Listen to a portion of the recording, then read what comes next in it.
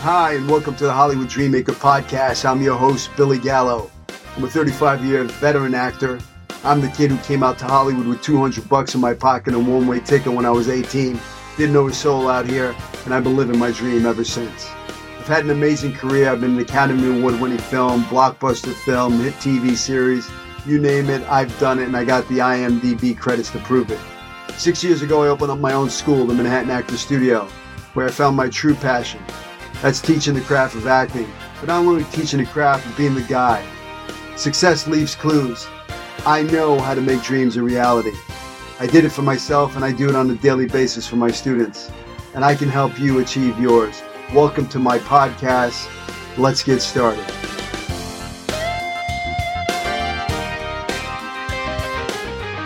I am super excited to introduce my guest. He's a talented actor and producer. You may know him from his years on Days of Our Lives, Melrose Place, Starship Troopers, just to name a few. He's head of development at Storyboard Media, LLC, producing and acting in some really big projects like Marlowe, starring Liam Neeson, Comeback Trail, starring Robert De Niro, Morgan Freeman, and Tommy Lee Jones. He can be seen opposite Bruce Willis in his last film, Deadlock. I want to welcome Patrick Muldoon to the podcast. Welcome to the show, brother. I'm thrilled to be here, brother. Thank you so much for having me. We were just discussing our mutual friend, George Gallo. George Gallo, yes. So we don't know each other. We met through George. Yep. And I reached out and I said, can you come on my podcast? And you agreed. So I'm really grateful. Okay. So I wanted you as a guest on my show because I think your story is super inspirational, right? For me, I created this podcast to inspire other artists to follow their dreams. Right. If a kid like me can come out to Hollywood at 18 with $200 in my pocket, a one-way ticket, didn't know soul out here, and make the dream a reality and being blessed and being a working actor for 40 years, then why can't the listener out there? If a guy like you can, make that dream a reality and you're producing huge projects, huge films, with major A-list actors, you're starring opposite them, the dream is possible. So I wanted to ask you, when did you know you wanted to become an actor? How did you start in this business? I grew up, oddly enough, 20 miles south of Hollywood in San Pedro, the LA waterfront. And that seems like, well, that's LA, and it's not. It's I don't think there's any acting schools in San Pedro. It's a waterfront town, kind of run by the union and that kind of thing.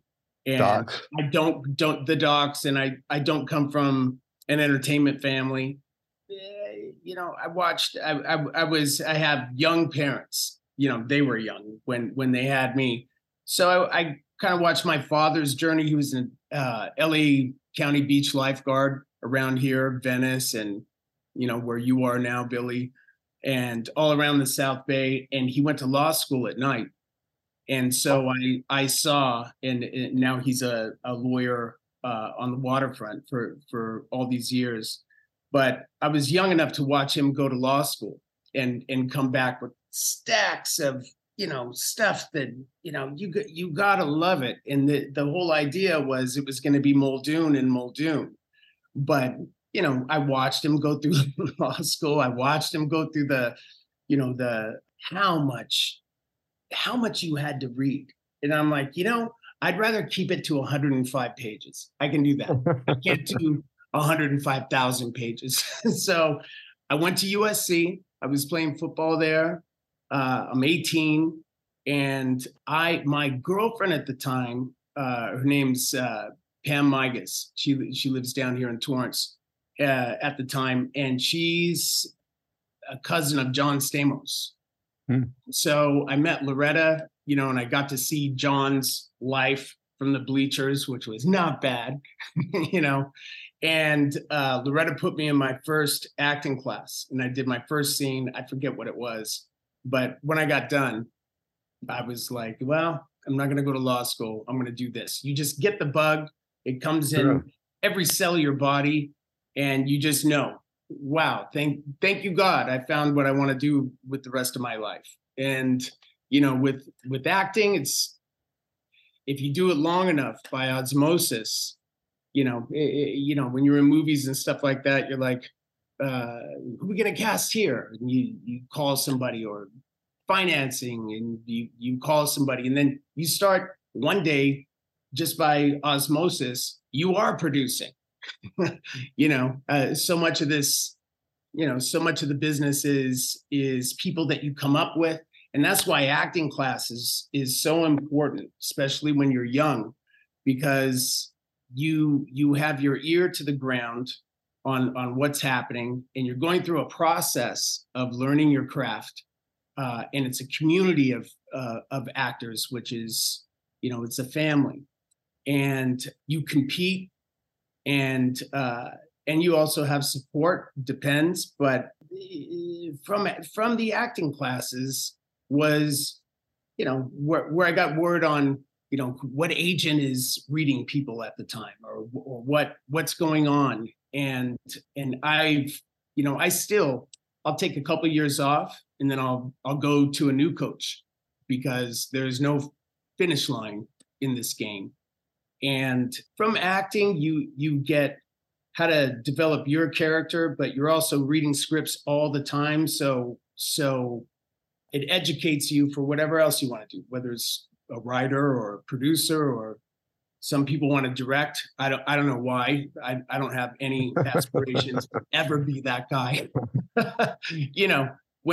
Sometimes when I'm nervous about a scene and I'm in my hotel room or whatever, I always wonder what the director is doing. It's like a quarterback in football. He's got to know, I can barely memorize what I'm doing on a play, and a quarterback's got to know what everybody's doing. Mm-hmm. So that's directing, but I don't aspire to that. But the producing stuff came, but everything started with the love of the art, which you don't get until you get on your feet and start jumping in and succeeding and mostly failing.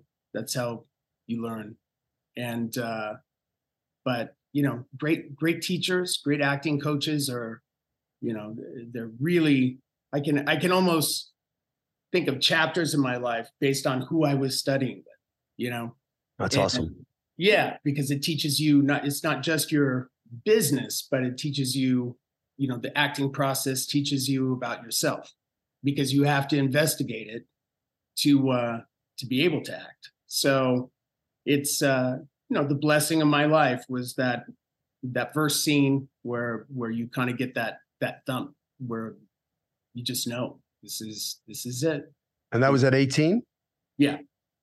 Okay, so before that, you had no interest in acting, or no? Just okay. So you were playing. You were an athlete. You were playing sports. Playing sports, and yeah, I mean, I think when in high school, I think the idea was, I was gonna follow my dad's aspirations and become a lawyer on the waterfront. So how did you break it to dad at 18 or whatever and say, "Hey, Dad, I'm not going to law school. I'm going to be an actor"? How did he take that? Luckily, because they also grew up, there as well, small town. So when you want to take a big leap that no one else is doing around you, that's what he did to become a lawyer, And so I'm lucky that I had great parents that are like, hey, if that's what you want to do, go, but go, commit. That's awesome. Yeah. So my parents were wonderful in that respect, like, follow your heart. So I did. And here you are. So 18. So tell me, how'd you get your SAD card? What was your first acting job? I was, it started in commercials. Well, I started modeling. I was at USC, and, it was, I was in this is embarrassing. I was in the Men of USC calendar. And that led to, it led to, modeling, which is not something that you want anybody to know back then. Back then it wasn't cool, especially when you're still on the football team and it's illegal. Yeah. With NCAA rules. And so, but from there was a commercial department, and I did this commercial called Crunch and Munch, I remember. And I remember the director's face clearly. And I saw him a couple of years later in Venice, and he's getting coffee, and he goes, "Hey, Patrick, we did the Crunch and Munch commercial together." I go, "Oh yeah, you were the director." I go, I'm sorry, I forgot your name. What is it?" And he goes, "Michael Bay, asshole." Wow, that's amazing. Yeah, that was amazing. But Michael was cool, and yeah, but right after that, I was still at USC. I got an agent somehow, I forget how, and I got an audition, and I sucked back then, yeah, but somehow after failing 100 times already by that time, now we're like 19, 20 years old, I got to play Alyssa Milano's boyfriend on Who's the Boss. That was it. You too? You did too? Yeah. Oh, you got to be kidding me. Yeah, I turned the guest star on Who's the Boss to a 3-year reoccurring. Oh my God. Yeah, I played Mr. Al. I was a hood with a hairbrush. I was Mrs. Rosini's, uncle. And I slept over the house. Oh my God, Billy. I had two episodes, and they had a new boyfriend come in that I was competing with, and it ended up being Matthew Perry. Oh, that's funny. Yeah. I did a series so he with got him. The big arc, not me. Me and Matthew did a series, my first television series with me and Matthew Perry. It was a show called Second Chance on Fox. And then they canceled Second Chance after like 13 episodes, and they revamped it, and they became Boys Will Be Boys, and it was just me and Matthew Perry. Oh my God. So starting the Fox Network. I mean, I don't, he wasn't Matthew Perry as we know him. Yeah. But, I mean, between scenes, the guy was just making me laugh. Yeah, just talking mad shit, like to the director in a comedic way. Oh my God. You could see the talent back then. Yeah. Well, yeah. I knew him when he was just first starting out. So yeah. Oh, right on. That's funny. So we have George Gallo. We have so many connections. I mean, being in this business for so many years. I mean, I came out in 1984. So I've been in this game. I got my SAG card in 1985. So I've been in this game a long time, and I've been blessed. So I know there's a lot of people. I was looking down your IMDb, which you got a shitload of IMDb credits. But I was like, oh yeah, here's a connection. We have so many connections. We know so many. I mean, I guarantee you we have a lot of people that we know. Tons. Yeah.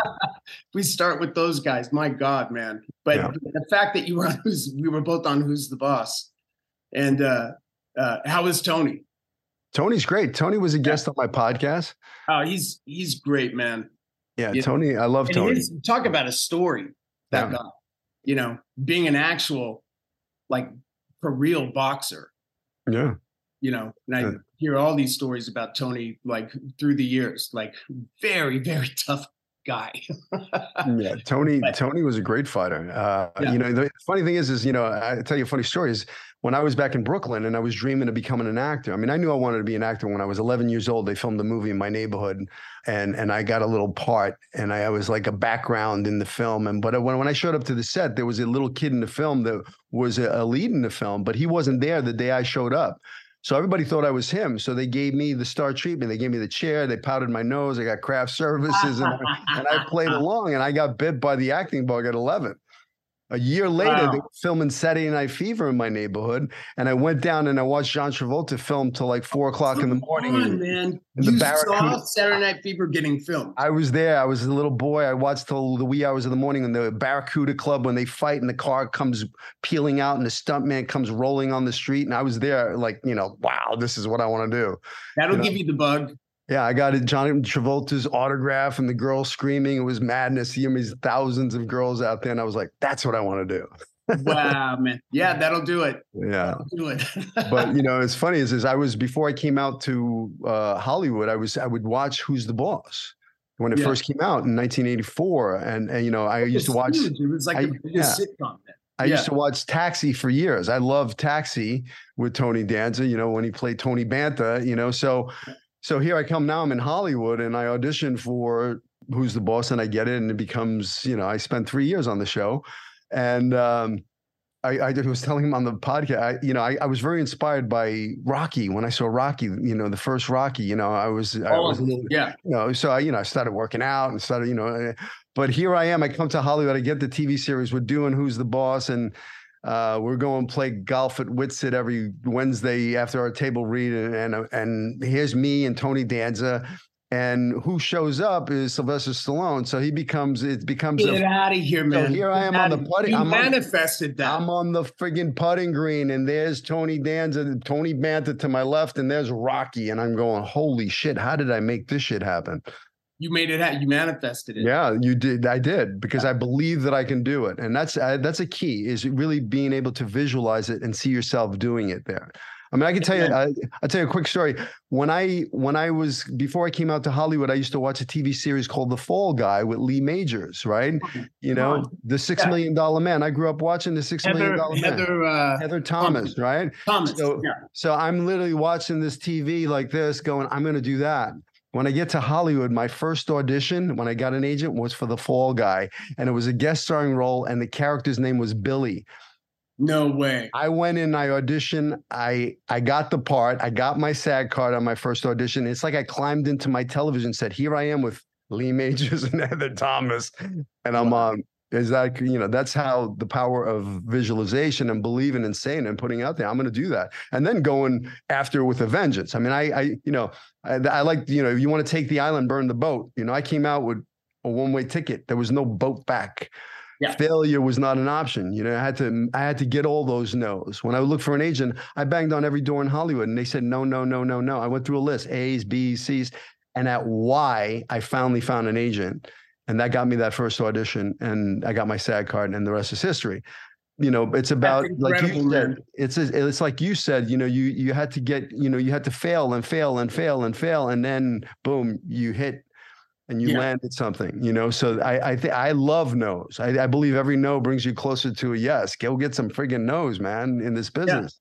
Yeah. No, you have to jump, and it's people say it's tough skin, but it's really the ability to jump and still keep your heart open, because there's a lot of people that I came up with, the ones that fell away, got bitter. Mm-hmm. Once it fell away, well, it's a system, and they blame the other people, and sure. If you fail, first of all, you don't know why you don't get a job. It could be, and I can tell you this from being a movie producer, a lot of those jobs are cast before it ever gets to a casting director. Sure. So you have to have tough skin. But you have to, like you just said, every L, if it makes you better and you embrace it, that's and it gives you more drive. Sure. How did you deal with early on rejection as an actor? Like anybody else, I hated getting rejected. And us as actors, we're probably not the most stable, emotional people, mm-hmm. Inherently. And sometimes it's you really have to watch your negative interject, sure. telling you that you're a piece of shit and all that. But the commitment to keep getting off the ground and jumping, whether it's acting class or an audition or whatever, there's no I'm not doing this, or there's no maybe I shouldn't be doing this. It's no matter what, you get your ass up and go on to the next one, Yeah. And it gives you resolve, it makes you a stronger person, and you learn, because my God, and the balance when you're a young actor, at least this was me, because I come from sports. So with sports, it's if you need to get better or you need to lift more weights, there's more effort. So there's a way to I had to learn. More effort doesn't necessarily mean better. You know, there's a smarter way to work in the arts, because you're not dealing with lifting weights, right? No. You're dealing with something that's kind of unknowable. It's you showing up in a part, and a lot of stuff in your subconscious that attaches to story.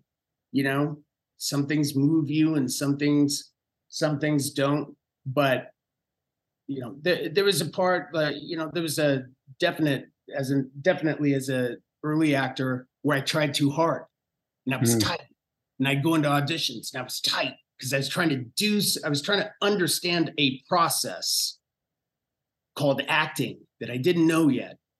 And you don't realize that it's really not that kind of beast. It's like molding, you know, like when you're getting into a part, there's all kinds of things that are happening spiritually, you know, physically, that get you in the right place to be successful at something, not just more effort. Like if I fail, it's more, you know, sometimes you can get tight that way. So it's kind of a balance, and you really need a good teacher to say, hey, it's not promised to anyone, but you have to keep an open heart. I had one of my mentors through the years was Larry Moss.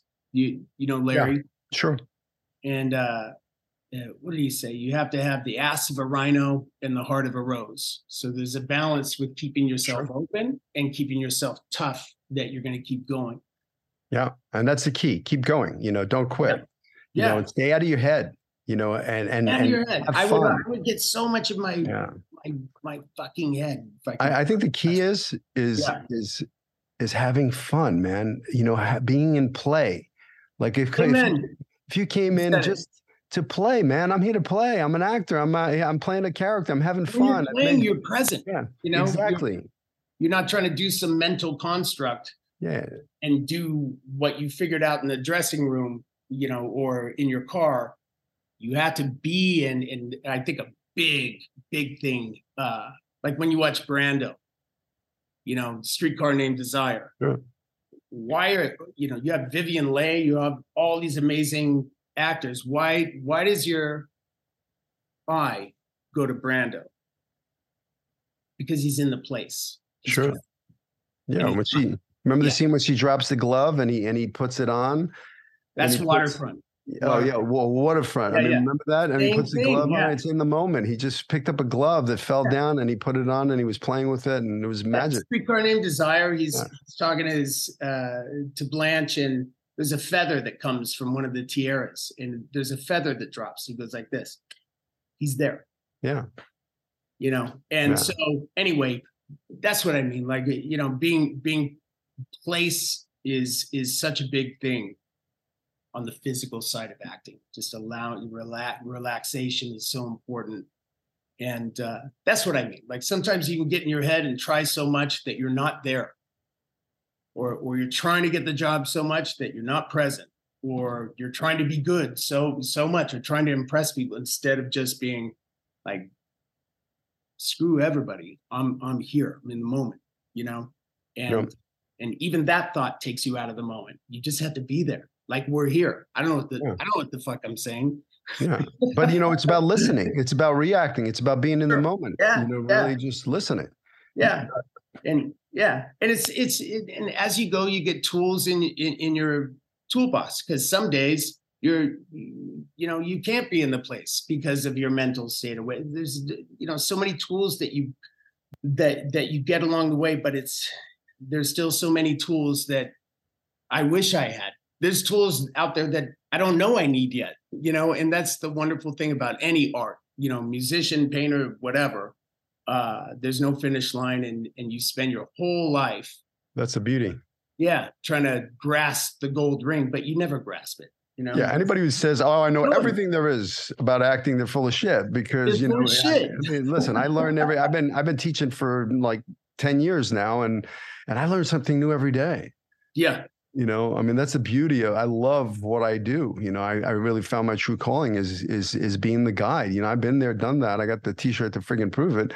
You know, I know like how to work. I know actors are very sensitive and how to really work with actors, but when I work with them, I learn so much. You know, I Oh, mean, man. What it's a what a what a joy that must be. I it mean, is. I've Truly is. never taught acting, but I would imagine for your own personal acting Yeah. Oh must yeah. be a treasure. Yeah, I mean, you know, talk about like 10,000 hours outliers. You know, as a young actor, like, you know, I'd act when I had an audition or an acting class, but now I'm acting every day, you know, so Yeah, yeah, yeah, my craft, you know, I'm asking all the questions, you know, all day long. And it really, it's developing me as an actor. I mean, I can't wait. I mean, to jump back in front of the camera because I know I'm going to be so much better of an actor because, you know, I've been working the craft for 10 years straight, yeah, you know, on a yeah. daily basis, you know, and that's what I tell my actors all the time. It's really just, you know, doing the work and the preparation and really, you know, having fun with it. You know, I think the key is, you know, for guys like us that have been in the game for a long time is really, and I know a lot of great actors that have a shitload of IMDb credits, but they lost the passion for it. They were like, oh shit, I got another audition. Boo. You know, it was like, there was no longer fun. There was a desperation. I need to get this part because I need to get my insurance. Or, you know, if you're coming into an audition scenario like that, it's a bad place to come in from because it's that energy that, I mean, a casting director, producer, you can smell that shit a mile away. The desperation, Yeah. you know. But if you're coming in, I made some big ass choices. I know this character better than the writer who wrote it because I wrote the backstory. I got the wardrobe. I'm putting myself in a real place. I'm talking. I'm substitute personalizing. I'm loading it up with my soul. I'm leaving a piece of my soul behind. Then it's not about getting the part. It's about leaving a piece of you in that room, and they will take notice of who you are as an artist because you're not playing it safe. You're not just saying the words on the page. You're bringing your soul to it, and you're having Amen. fun, you know, Amen, and man. play. Straight up. You know, Yep. it's really about play. Just stay and play. Yeah. No, So, you see little kids. I have a 7-year-old nephew, and I see him play with his friends, and their bodies are relaxed. mhm, There's no, am I believing this or not? They're there, and everybody has that example. But watch kids. There's mhm, no this. It's everything. It's this. It's emotional. It's physical. And we, the older you get, the smarter, the more intelligent you get, the more you could be removed from that sense of play. So yeah, but technique and also the technique you have to prepare makes way for showing up and, like we're talking about, being present and sure. and being available for anything. I think that's the way to deal with nerves. You know, a lot of actors, you know, and I deal with them, you know, how do you deal with nerves? Well, I say it's being so prepared, knowing the material backward and forward, forward and backward. So you're not worried about lines. You're not like, what's my next line? You just can be in the moment and play. And then made some big choices and loaded up where you're coming up previous circumstances, know where you're going, have a secret, have a sensory condition. The more choices, you know, talent lies within your choices. The more choices you have, the more fun you're going to have because you're playing. You're not like thinking, oh, what's my next line? You're in the moment and you know what you're doing in the scene, you know. And what you just said is everything, which is it's your preparation. Mm-hmm. That's really where the work is, Yeah. and we all have those moments that we could remember where God shoves his hand up your ass and you're flying and you don't even know what's happening, but Imagine. that's few and far between. Yeah. Yeah. I mean, once you feel it, once you get a little taste of that, then you're like once you get that, you're like, oh, yeah, you're like a junkie needing a fix to get Yeah. back to that magical moment where you just lost and you don't even know what happened and it's magic time and like stuff happens. And you can't, you can only prepare and hope that happens. But if it doesn't happen, then you have the backup of your technique. Yeah. Let me ask you a question. How did you had a lot of success. I mean, you were, early on you landed, I mean, I think I saw 498 episodes of Days of Our Lives or something like that. I mean, well, let's talk about that for a second. Like working on a soap. I mean, what was that like for you? The fame that you had a lot of You were on a lot of big projects like Melrose Place. I mean, Melrose Place was the biggest show when it came out, or Starship Troopers, which was a big movie. So you were on some high profile projects. How did you deal with that fame or being, all of a sudden you can't, go anywhere because people recognize you? To me, it was always work. So I'm at work. So, and of course, you get into this, like I saw John Stamos with 5,000 girls. I'm like, that looks like a great job. but that's, once you start to get into a great class, and then really you're thirsting for chasing this art and chasing those moments that we just talked about. So I was, especially on a soap opera, it was being also fear. Like, fear is your friend. You can't, you get one take on those things. Back then, back then it's different than now. Back then, I think we had a dress rehearsal, if I remember, and then we would come back and bang it out for hours. Now those people, like, my hat goes off to them. I have friends of mine that are still on the show when I was there, like Ali Sweeney, like on Days of Our Lives, who's amazing. And it's one take. Like, you show up, you get your makeup on, and but in answer to your question, all those things about being famous, or all those things, that's all present, that's all frosting. But you get into the fear of failure, can be a motivator and inspiration in your work. I'm coming to play. I'm coming, and that's kind of what the soap opera taught me as kind of the first thing out, which is if people have been on that show for 30 years, when I walk on that set, it's like walking into a boxing ring. I'm more prepared than you. Love that. And when I walk on, I deserve to be there because I'm really prepared. Like, there's no phoning it in with me ever, So, love that.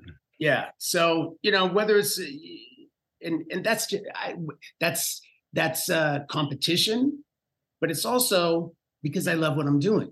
Yeah. Why wouldn't you show up with strong choices? Why wouldn't you show up, and explore and because it's easy to do that when you love what you're doing. And it's easy to do that when you're chasing the dragon of, can I get better? And one of the great things is always getting inspired. Go to the movies, you see somebody who's just throws out some miraculous performance, that's way beyond me. But it's the beginning of, what did they do? How can I do that? And the answer is explore and work your ass off, But Amen. Back then it was I was terrified of getting fired. Number one, because everybody gets fired off soap operas, right?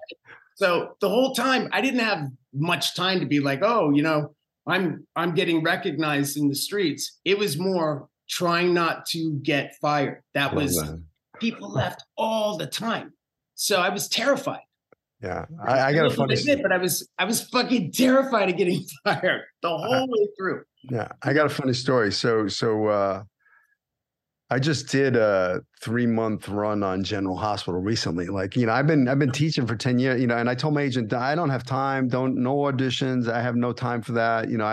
I'm out, but he calls me up and he says, hey, there's a thing on General Hospital. They want you to, I did the show 20 years ago. So, I had a character. So they said, they want me to come audition. I was like, I can't do it. I literally said no, but now with self-tapes, they said, well, can you put yourself on tape? I said, sure. I have a studio, I got cameras. I'll put myself on tape. And I literally put myself on tape. I threw it out there and I got the part, right? So now I haven't been in front of camera for a while. So I show up to General Hospital, and this is, COVID mask, they got the COVID protocol. So back in the day when I did it 20 years ago, we had a rehearsal, we kind of, the So you actors. had the same Yeah. experience. So it was fun. It was Yeah. a really pleasurable experience, right? You work with the other actor and then we get up there, we block it a little bit, At the theater. Now, Yeah. now I'm in my little jail cell of a, dressing room. Yeah. You got to wear the mask, so I'm not interacting with the other actors that have been on the show for many, many years. There is no, it's all like, okay, Billy Gallows, show up to stage straight. And I show up there and it's a blocking, pull off your mask, you get one take. So, and the stage manager says to me on my first day, he says, I hope you know your lines, because if you don't know them, you're going to get fired. Yeah. Oh, how wonderful. No pressure. No pressure. Yeah, So now I'm back. Now I'm backstage waiting for my cue, remembering what that stage manager just said. And now I'm getting terrible. It's terrible. I'm getting a little adrenaline rush. My heart is pounding. I'm getting in my head a little bit. I'm like, I'm like, wait a second. What's going on here, Billy? Why are you getting this way? And I had to really. I'll tell you why. Because when you get 30 pages the day before, and you stay up all night and you haven't slept, and it's like overhead lighting, you look like shit. I'm talking about myself. And there isn't that much time to prepare. And the last thing you ever want to do is, they say action and you're thinking about words. That's easy when you have one script to take care of and you have a, even if it's TV movie, you at least have a couple of weeks. Mm-hmm. This is the night before. Or the day of. They give you new pages. Oh, here's the new pages. I don't, and back in the day, like you had the same experience as I did 20 years ago. I mean, it was 30 years ago, but we had dress rehearsal. Mm-hmm. And it was a theater company and we're all working together. I went back for a year, like 10 years ago. And I didn't get, I thought I would just jump back in and it's an old muscle, but it's an old muscle from 90s soap operas. This is a new thing. Yeah. Show up, stand on your mark and go. And sorry, like for me, there was not very much acting. I was like, please God, let me remember what the fuck I'm supposed to say after this. I know when whoever is getting to the end of their speech, I'm like, what the fuck am I supposed to say? Because there's no time. And there was like, I had such a rough time with that, not being able to prepare. Yeah. That it screwed with my sleep and it was not the best. Yeah. Experience. It's a great training ground for actors, and I gotta have a lot of respect for these actors. I had Maurice. In the 90s, it was great. Yeah. I just had Maurice Bernard on my podcast. He played Sonny on General Hospital for the past 30 years. And, I got like utmost respect for these guys because, it's like day in and day out, they have to, I don't know how they do it. I have super mad respect as well. Like mad respect. And you see these guys who have been there for years and it's like butter. They're there and it's, they're in that state that we're talking about, being present and being able to play, but there's nothing like being out there thinking about what your line is because you just got it. Yeah. How do you deal with fear, with nerves? I feel it, and sometimes I mean at the end of I'm competing with myself, and I'm competing with other actors. I'm a huge boxing fan. We get inspiration from other actors, but we also get inspiration from athletes. I always think, because I boxed for years as well, but I always think about like that kind of fear. Publicly walking out, getting in that ring by yourself, especially the pros, the Terrence Crawfords and Errol Spences, and these guys there's so much pressure. And like Mike Tyson talks about, Customato used to tell him, fear is your friend, and Mike Tyson's become like this spiritual, like savant. Have you seen his that's amazing. The most deadly man, feared man in the world. was so terrified before his fights that he would cry.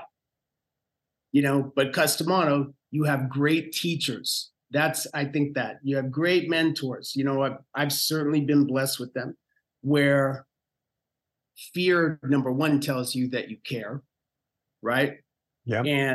And that you're involved. It tells you that it's energy. Mm-hmm. And there's a switch from fear to confidence. And it comes from preparation, it comes from work, and it comes from loving what you do. But fear is there. It's, you know, sometimes it's not, you know, sometimes it's chill. You're in your body, you're not thinking about anything. Someone says action and you see what happens, which is the best, right? And then sometimes fear is, there's always fear. Like when I get a job and you hear, I'm sure Billy is the same with you. Like sometimes you get a gig and you go, can I do this? Mm. And you think back on how many times that's happened in your life. And in retrospect, you're like, wow, I showed up every time. Sometimes I was better. Sometimes I was not as good, but whatever, you show up and you get through it. But I deal with fear as energy. And it's just flipping it within your psyche. And you have to, you know, it's not to get metaphysical, but we all come in, and I think there's wild horses in front of the carriage. And when you're younger, they're all going in different directions, right? Especially if you're an artist and you're screwed up enough in your mind that you want to become an actor. Right? You're so damaged that the imaginary circumstance makes more sense to you than your own life. Mm-hmm. Like things make sense there.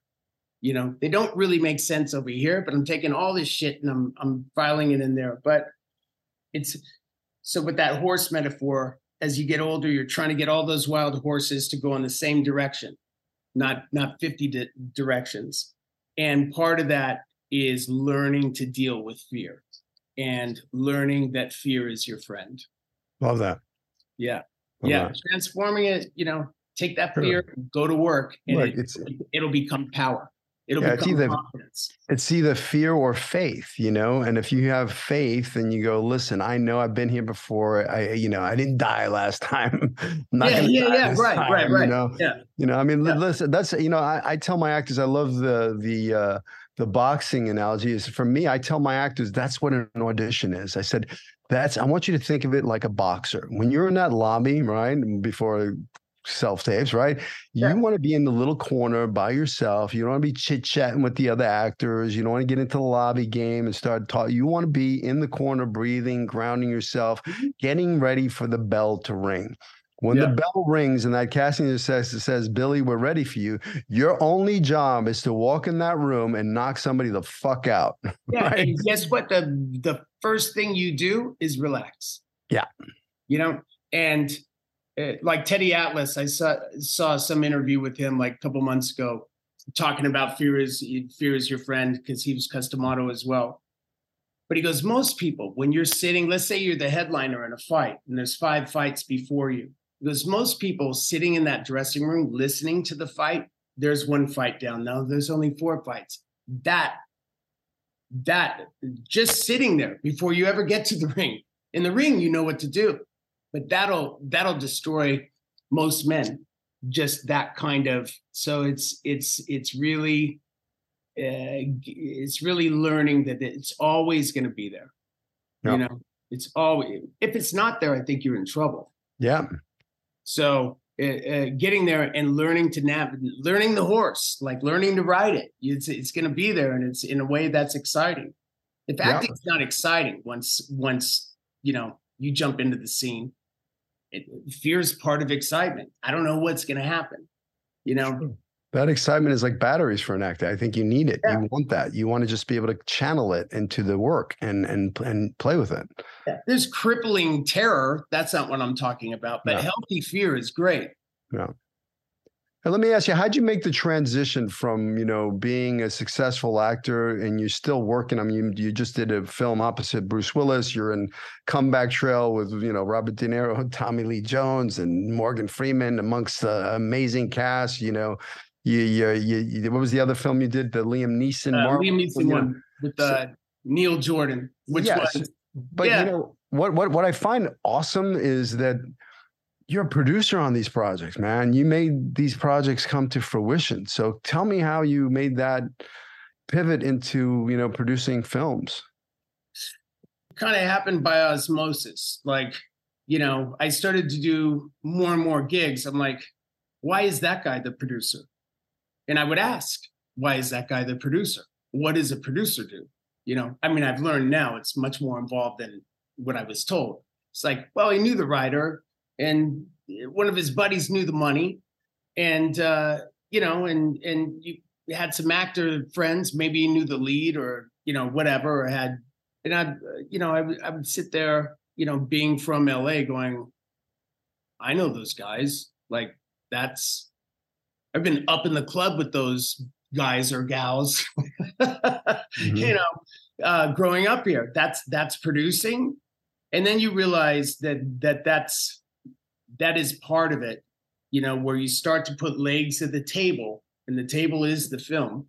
You only start with one leg of the table, which is a script, a great script, and then maybe a financing piece. So you start, and especially with the smaller independent movies, where everybody's pulling in resources. Little independent movies are wonderful because it is like the experience of acting class. Everybody's there. This thing may not exist. You may work on this for 2-3 years and it just dissipates and goes nowhere. But everybody's pulling in their resources. I know who could play that part. I know, I might know somebody who's wants to put in some money right here, and you get a group of people and you're kind of in a boat together, and you're creating from the other side of the desk. The fact that you can act in those things is a bonus, but there's a creativity to producing as well. It isn't, but it is really not the joy of acting at all. Like, I'm sure it's, if you could go out and producing and have, as a producer, and have the same 6 people in the boat, or the same 10 people in the boat every time out that you trust, that'd be wonderful. But if you're pulling in people, to go bring this story to life, in 6 months down the road, you learn that somebody is not there to bring a story to life, because that's all we're ever doing, right? Whether you're a producer, a director, or an actor, all anybody's doing is bringing a story to life. So there's the business side of producing, but you're asking me how I got into it. I kind of realized that I was already producing on some of the small independent projects, because everybody is pulling cast, pulling funds, doing everything they can to give this thing life. You're kind of like a midwife on the smaller projects, and so that's producing. I was doing that, and I realized, oh my God, it's not like I'm going to be a producer just by the need of what a group of people were trying to do, and that I happen to be a part of. The need of what that script to bring it to life is producing. So it happened by osmosis, and and then you go, and it's the same thing. You have to keep going until you find fits, because you're on the phone or together as a producer with people all day, all night. It's hard to even have a relationship, because there is no 9 to 5. It's whenever that phone rings, you have to be available. So it's not I don't know. I don't know how people are producers that have families or children. I don't know. I don't have those things. I don't have those problems like you, Billy. So It's tough. I No mean, problems. I just met your beautiful wife. yeah, But do you have kids? I do. I have a 16-year-old son, amazing son. Yeah. Get down, man. Right on. Congrats. Yeah. Actor? Listen, no, he's an athlete. You know, I know he has it in him, but he's like, nah, I don't want to do that. So one day, It's like, yeah. come around.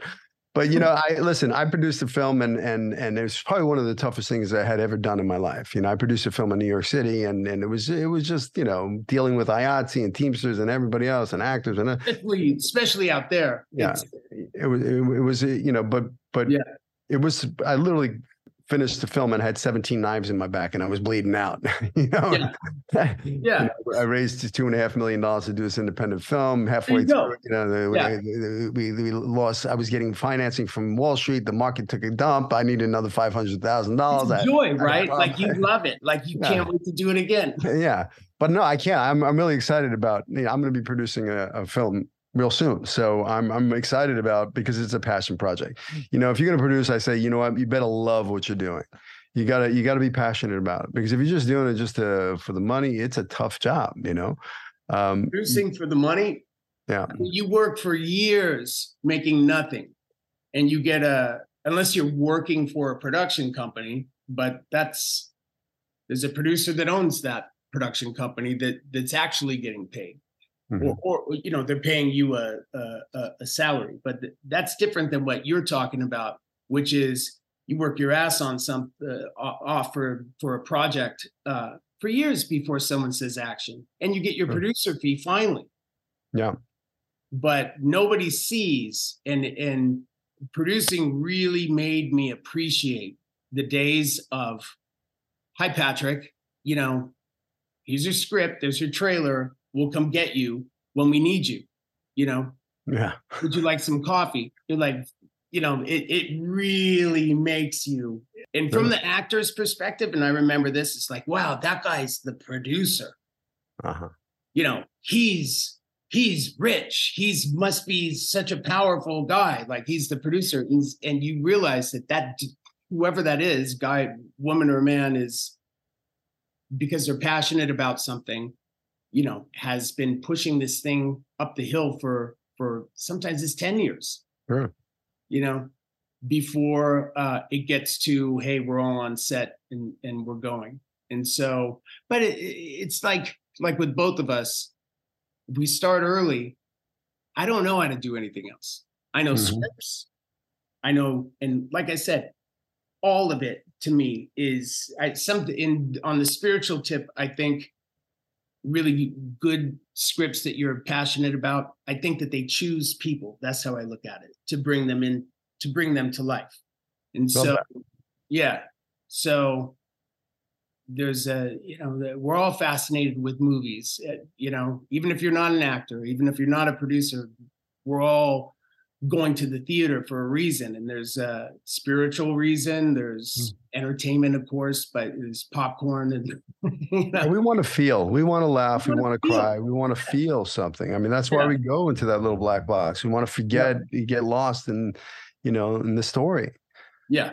But we're just, you know, we're midwives to an entity that gets created at the end of the day, that we get to walk in that black box and see.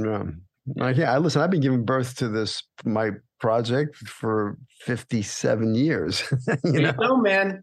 There you go. You know, it's finally. And I know about it, and I'm not going to say anything about it, but congratulations to you, because that's. Hey, I'm going to put this out there. Mark my words. Best Picture, Best Original Screenplay. 2 Oscars, not 1, but 2. 2. I want to be at that. Absolutely. They won't let me in the Oscars, but I'll be. I want the at the reception, the party. I want to be there because I know who you're making this movie with. And you'll definitely be there. Yep. Hey, so if you could go back, right, and give yourself, the little Patrick, some life advice, you know, knowing what you know now, what would that be? Some advice, you mean as a young actor? No, well, as an actor, or just some life advice, you know, to, you know, if you could go back to that 18, 19, 20-year-old kid and go, hey, man, that's what I'd say. to earlier me. Take it easy.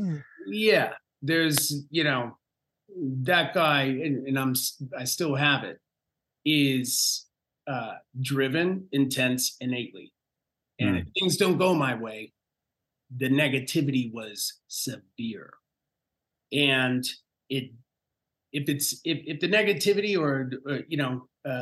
we're talking about, the business of, at the beginning of this interview, we were talking about what we all share, which is how do you deal with the failure? Mm-hmm. It was, like in football, if I dropped a pass, I couldn't eat. I was one of those, that's my brain, so, Sure. Screw up an audition or whatever. There's a way to go about all of this where it's not that you care less, it's that there's flow and you give yourself some room to fail. And now I could look back on it and we could talk about failure, not succeeding, in an intelligent, wise place because there's so many years. But when you're fresh out of the gate, my advice was hey, give yourself some respect for showing up, because I did do that. But I was very, very hard on myself. And there is, and listen, that's why it's great to choose your acting teacher. That's your mentor. Mm-hmm. It's not just teaching you the technique of acting, but what's great about you, Billy, is that you're a working actor and you've worked all these years. So you're also dealing with able to coach young people on how to balance and not take everything on the chin. Mm-hmm. So I was at that age, sometimes so severe with myself that I just locked up, but to my credit, now I could look back at that version of Patrick and say, hey, to my credit, guess what? Yeah, all that shit happened, but I kept going, but I would say flow, to earlier me, keep showing up. It's okay to be intense and driven about your stuff, but don't put unnecessary, like we talked about at the beginning of this interview, like the Larry Moss thing, the height of a rhino and the heart of a rose. Make sure you're open in failure or success, because that's what we want to see, and you talk about who was I talking about this with the other day? What a movie star is, what's a star? It's visible. It's open. It's not about glam or any of that shit. It's anybody sitting in the seat. It's wow, look, they're open and they're okay with being open. And sometimes you can be too hard on yourself, especially while you're learning your craft, where it shuts you down. And so that was my problem back then. That was my issue that I had to work with. It's there's a moment where you prepare, and then fuck it, come what may. You have to get to that place, Well done. Be kind to yourself. Be gentle with yourself. You gotta be kind to yourself. Yeah. You gotta develop. What you said. You have to learn to have self-respect and love. Like what you would give to anybody else. You also have to give to yourself, and be your best friend, not your worst enemy. There you go. I think, and everybody who has a thirst for the arts is coming from some. It doesn't mean that you have to be a fucked up person or a damaged person or whatever. It doesn't mean that that's necessary, right? But you're navigating something you don't understand yet when you're a young artist, And part of maturity is giving yourself some space and not being so hard on yourself. Amen. Yeah. Listen, Patrick, I can't thank you enough for coming on the podcast and sharing your wisdom and knowledge with the listeners out there. And right back at you, man. I'm honored to talk to you, and we've gotten to know each other quickly, and so much of our road is the same, Mm-hmm. And our future roads are also kind of intertwined. So what a pleasure. And listen, Billy, a lot of the stuff that we're talking about, when you're a young artist and you don't know what's up, a great acting coach who's is like a therapist, it's everything. You're guiding people, and into their maturity, just in their life and both. So that's what you're doing, and you're giving a great gift to your students. So awesome, man. I feel blessed. I feel honored to be able to do what I do. I thank God every day. Like, I'm truly blessed. I found my calling. I get to be the guide. I get to be that acting teacher that I wish I had. I had some great acting teachers, don't get me wrong, but I get to be that person now. So it's a gift. I'd love to see you. I'd love to get together. You got to come to the studio. I'm down the street. All right, brother. Call me. I'm there, man. We'll do it soon. Yeah, let's do it soon. Thank you so much. Thank you so much, brother. What a treat today was. You don't know what road you're going to go down in an interview. Yeah. It's actually like, wow, we're doing a retrospective on what we've done, and it's like almost like you have to hear it again now, because it's you get better at what you're doing, navigating the waters, but you have to hear the basics all the time. So thank you, man. Thank you, brother. All right, my man. We'll speak soon. Hey, thanks for listening to the show. Please rate, review, share this with your friends. Subscribe if you haven't. Please take whatever you get from here, the golden nuggets, and apply them to your career. Go after your dreams with passion. Don't let anybody tell you it can't be done. I believe in you. Follow your dreams. I'll see you in Hollywood.